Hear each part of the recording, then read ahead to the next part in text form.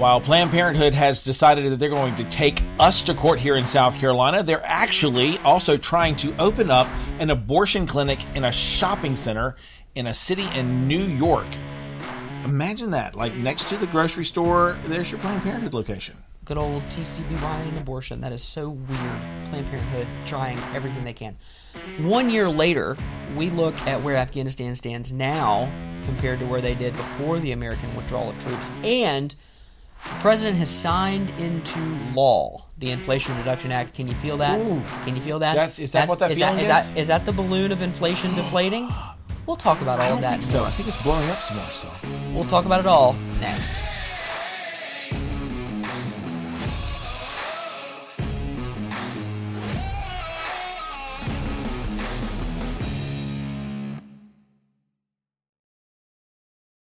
And welcome into the fastest growing conservative podcast in the state of South Carolina. Justin Hall, Dave Wilson here with you, talking about a lot of different things going on across the country. And we begin, of course, with Planned Parenthood. They're suing us here in South Carolina. Not a surprise. Not really at all, because they turn around and they're trying to shut down the heartbeat law that was signed by Governor McMaster in February of last year, was stayed by the federal courts, but after the Dobbs decision, it was reinstated in June. So what did they do? They decided they're going to sue in state court.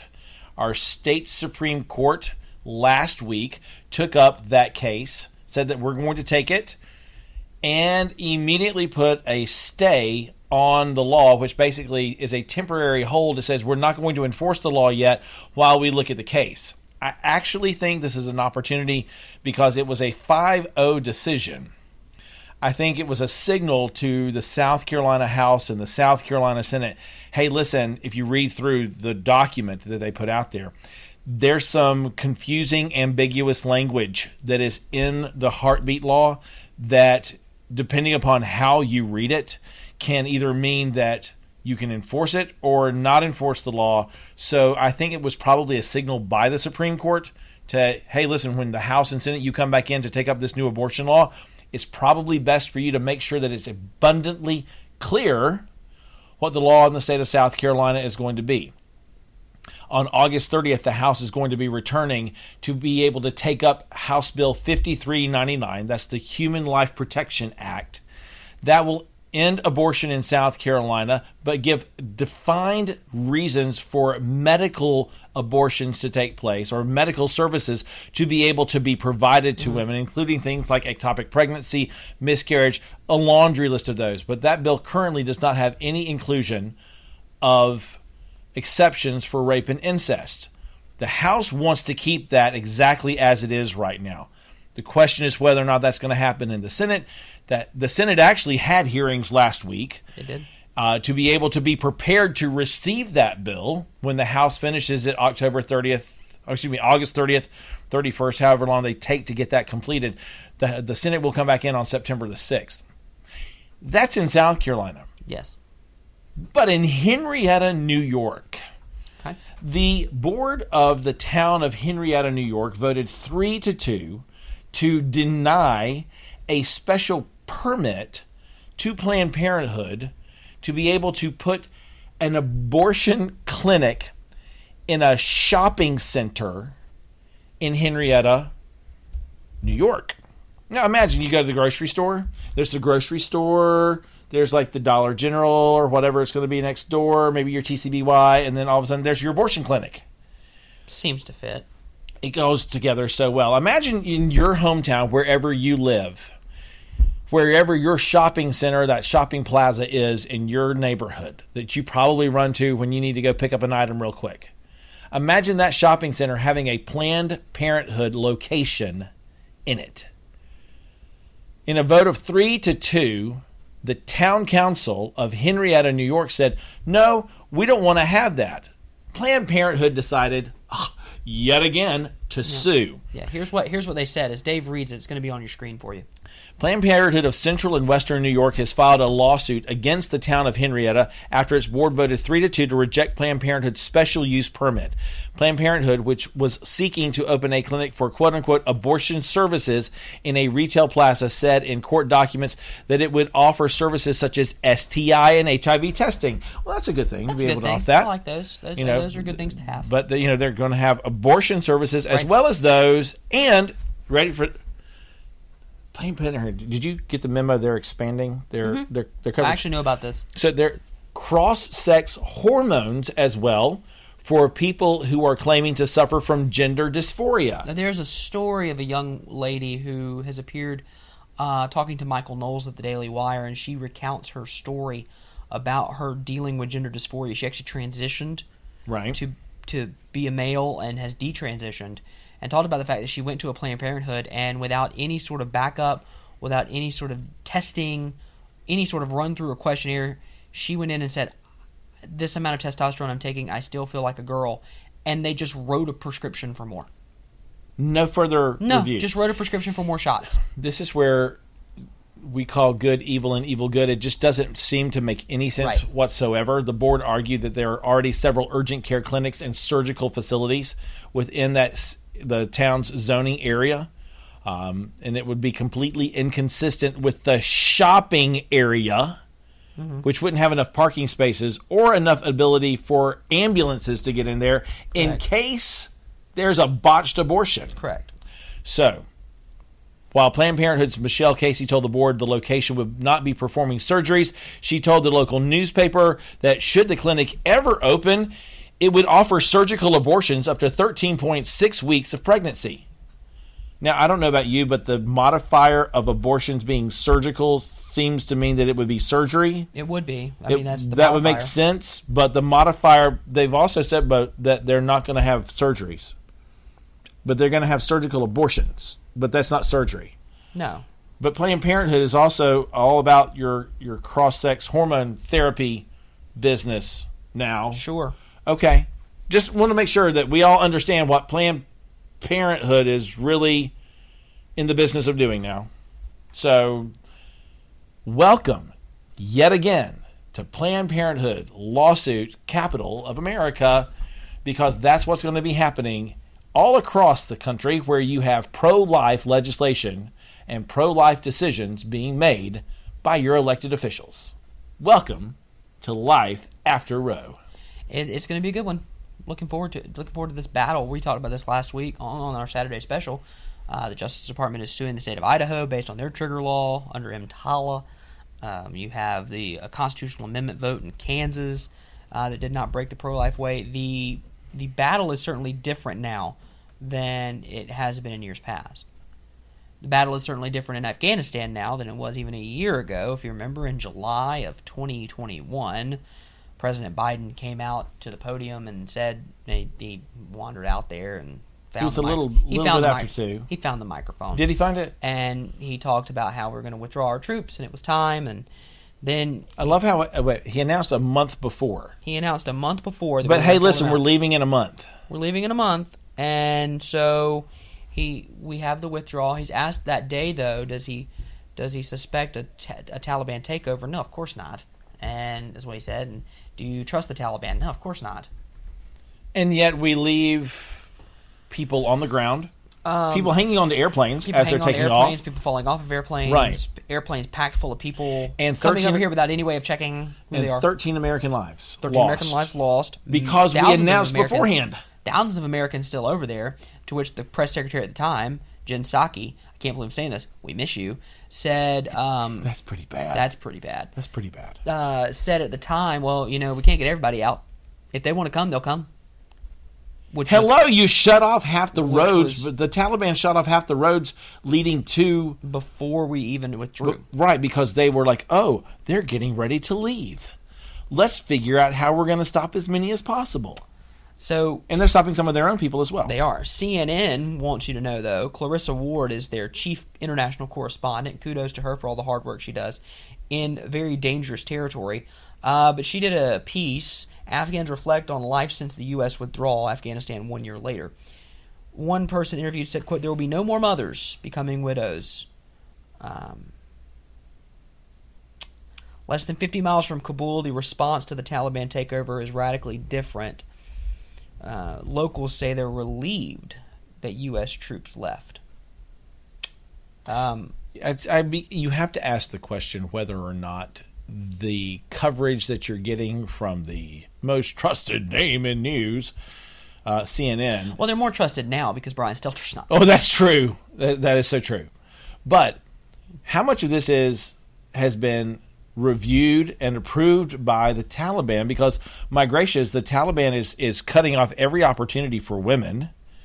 They're taking them out of jobs and saying, find male family members who can come in and do the job now. Mm-hmm. Or despite what your education might be. There are more than 160,000 SIV, which is Special Immigration Visa Afghans, waiting for approval. A lot of those folks are the folks who actually aided and helped American troops and the work that was being done there through translations and providing information. Which puts them in the crosshairs of the Taliban. All pun intended. Meanwhile, the Taliban held celebrations this past week in Kabul, waving white flags, white flags also mark the graves of Taliban fighters who were killed. Okay. Waving white flags, chanting "Long live Islam" and "Death to America."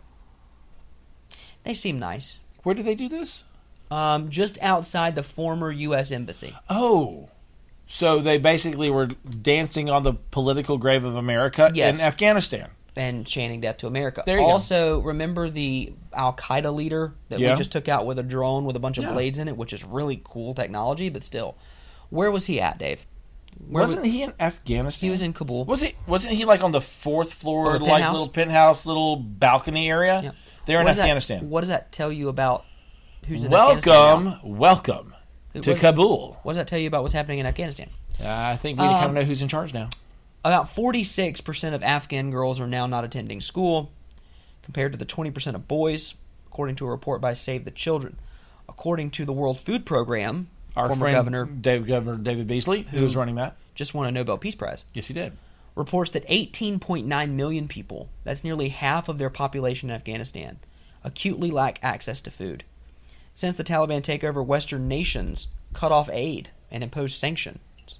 Many Afghans now rely on aid groups just to meet their food needs. If they don't provide immediate humanitarian funding and find a way to revive the banking system and support the spiraling economy, children's lives will be lost, and more boys and girls will lose their childhoods to labor, marriage, and rights violations. That's what happens when we leave, though. But, hey, it's all good because we're not over there anymore. We have zero presence in Afghanistan now. But what did the president say about this, then? We don't. I mean, I haven't heard anything from him, really. Maybe you have. Well, there was he put out a statement a little while ago, tried to make it seem like he's moving forward in a public policy direction. He's claiming that it is better for America now in the long run because we're no longer there in Afghanistan. As a matter of fact, I had a chance while I was gallivanting. If you missed the gallivant comments... That was my word of the day. The word of the day was gallivant. While I was apparently gallivanting in Washington, D.C. last week, I did meet with some folks on the national news front.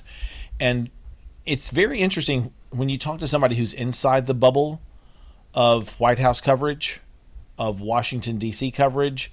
They see the world very differently than we do at the shopping center that doesn't include a Planned Parenthood in the same shopping plaza. We don't have those here. We don't have those here. But inside Washington, D.C., they see, the president's got a longer-range vision of what's being done. He didn't have enough of a long-range vision to figure out how to get us out of Afghanistan in a very clean way. I say this in a very nonpartisan way. The president barely has a clear enough vision to find his way to the bathroom. Just saying. Speaking of clear vision, yes. If you missed it, the Inflation Reduction Act is now law. Do you feel that? Do you feel that the price of your eggs are going down, aren't they? No, they're not. No, they're not. Are you trying to look for a house? Is the housing market better? No? No. Oh, okay. But don't worry. We're going to talk about what the Inflation Reduction Act does.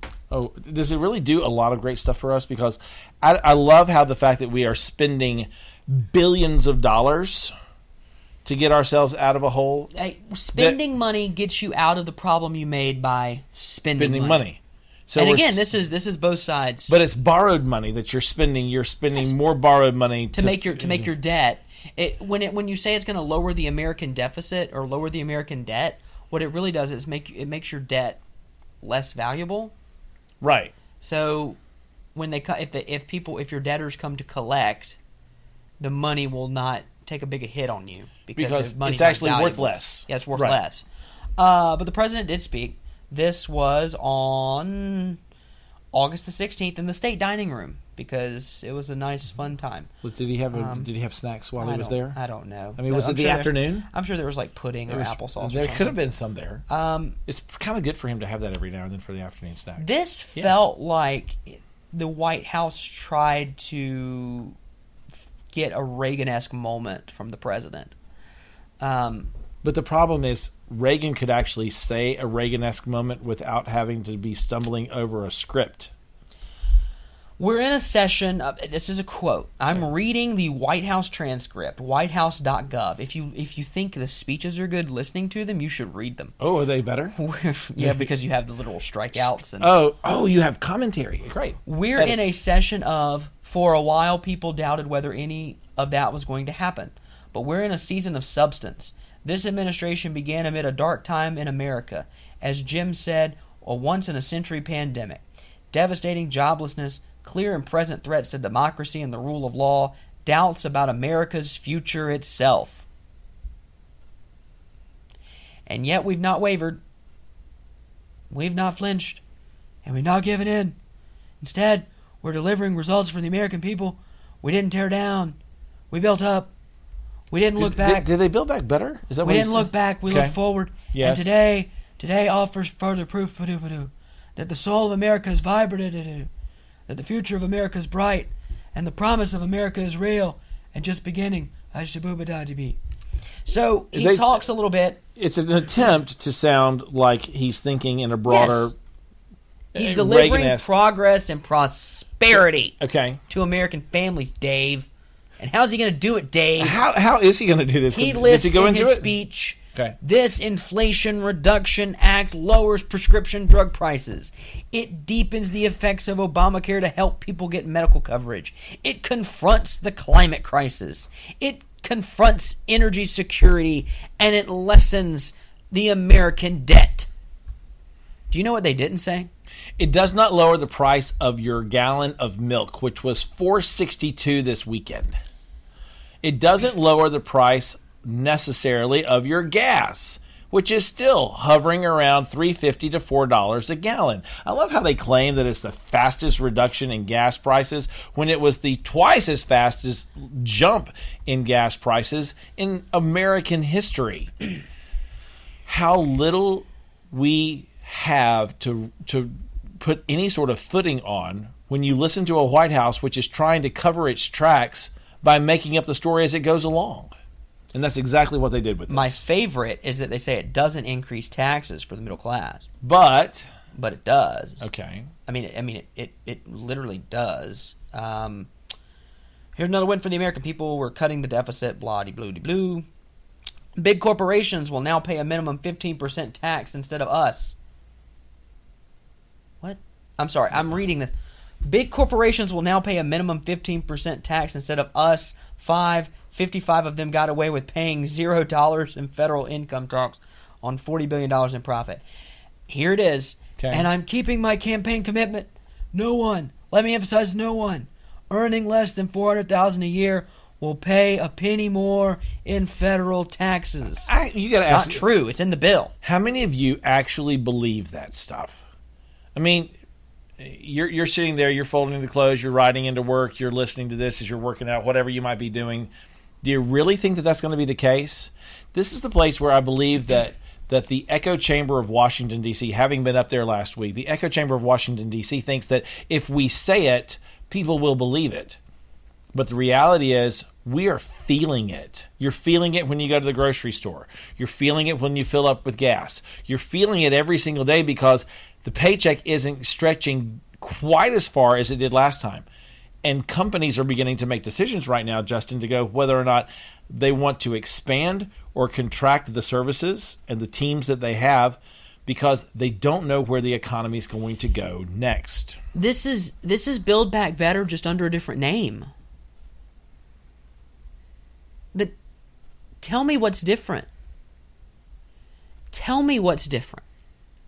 We're exorbitantly spending money that we do not have to do what? To tackle climate? You're telling me, and again, Earth's warming, Earth's cooling, you can't convince me that me supporting your boondoggle legislation is going to decrease the temperature of the Earth. I'm sorry. That's a non-starter for me. But he did say during the campaign he was going to get rid of fossil fuels. He did a good job of that. He made it more expensive. More expensive. People aren't investing in fossil fuels. And they're not doing anything when it comes to new permits for allowing for additional drilling to take place, especially on any sort of federal land. They aren't even doing it off the coasts any longer. Here's the problem. It's Orwellian. The Inflation Reduction Act literally does nothing.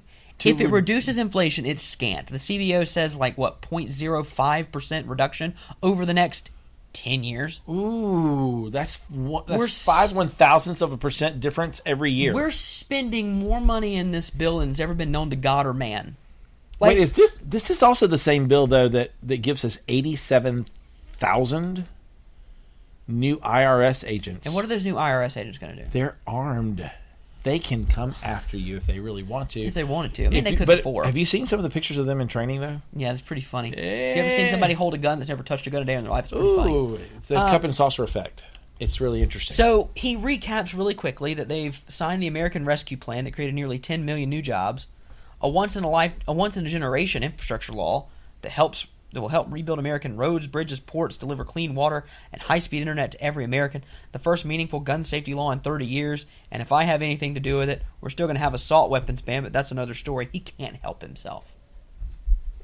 He just wants to. He keeps going back to the same talking points over and over and over again, which is, I've got to appeal to my base. Here's my favorite line. And all this progress is a part of our vision and plan and determined effort to get the job done for the American people so they can look their child in the eye and say, honey, it's going to be okay. Everything is going to be okay. Yes. When I see my nieces and nephews, I look them in the eye. They fall and scrape their knee. Don't worry. Honey, it's going to be okay. Daddy Joe is president. Everything's going to be fine. That's the different view of government. Government isn't here to coddle you. Your government is not here to give you whatever you want. They're not? No. I thought they were shopping. The purpose of government is to simply ensure domestic tranquility, provide for the common defense, promote the general welfare. I thought it was to give you a welfare check. Not in that order, no. Well, that's how they take it. Right. I believe in the promise of America. I believe in the future of this country. Everything is going to make sure that this democracy delivers for your generation because I think that's at stake. This is the interesting thing and the big takeaway as we go more into, we start talking about how we're going to be gearing up for 2023, the Gear Up Conference that's going to be going on with Allie Beth Stuckey on October 15th here in Columbia. We're going to be talking about issues of parental rights and things along those lines. It's very interesting because I was at a parental rights conference this past week in Washington, gallivanting. D.C. I was actually spending more time on the phone with what was going on with our Supreme Court. Fair. But here's the thing about it. This was the interesting conversational point that came out of one of those discussions.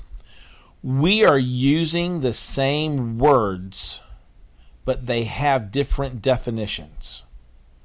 When we start talking about belief in the faith of America, what America stands for, those ideas, the promise of America is very different in the mind of a Joe Biden than it is for the average conservative in America. We talked about this the other week. Polling that was done by the Barna Research Group polled 1,500 Americans across the age, race, and political spectrum. 4 major things came out of it. People are going, it is the economy, stupid. There are issues that are going on. The second issue, don't mess with my family.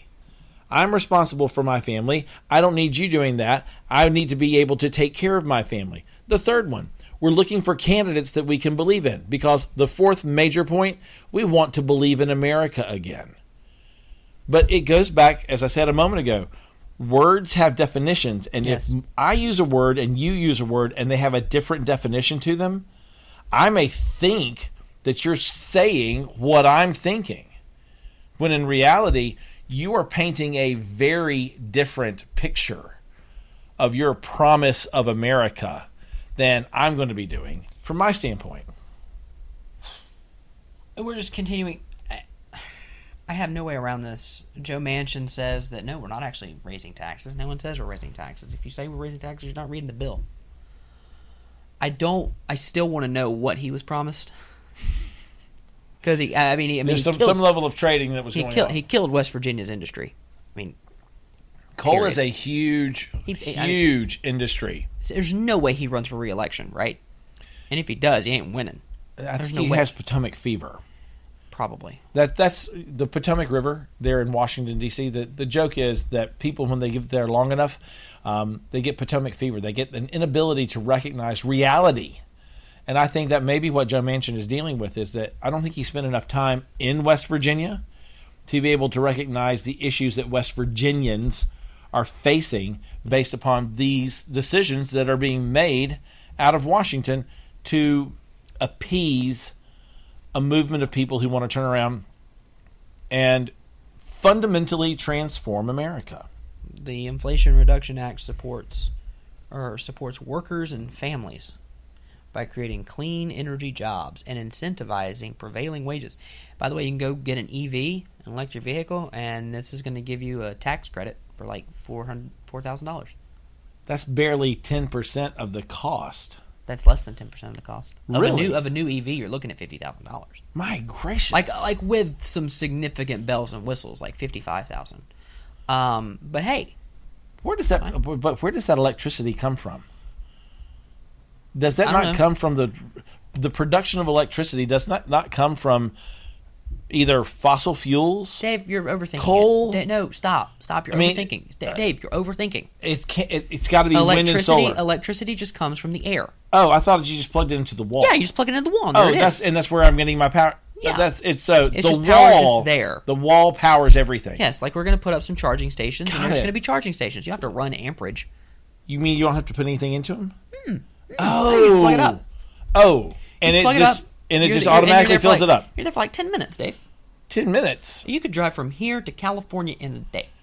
Because the electricity speeds your car up. You can't get 300 miles on a fill up in an electric vehicle. I drive a hybrid. My wife drives a hybrid. We drive Yes. a hybrid on road trips. It's nice. You do save It's on nice. gas It's mileage. nice to get to Atlanta and halfway back on a tank. I will say That's true. That's pretty nice. The point I'm making here is, and I don't want to be long-winded on this point, and I don't want to attack the White House, but I just have to have to say. Just saying. No, I don't want to attack the White House. If the president's doing well, we're all doing well. And if that means he just stays downstairs and watches Matlock and eats some ice cream, then that's fine. But we can't pretend that this bill does something it doesn't. It doesn't reduce inflation. It does raise taxes. It raises taxes on people making less than $10,000 a year. Because the reality of what you're seeing is the corporate taxes that are going to be going up are taxes and costs that are going to get passed along to the average consumer. A person making $10,000 a year is actually going to be paying more.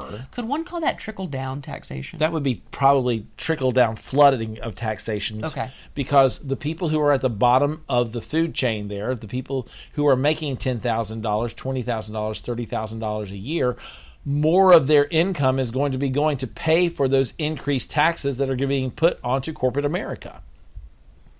It's going to happen one way or the other. And the reality of that is because they want and think that the promise of America comes by growing more government.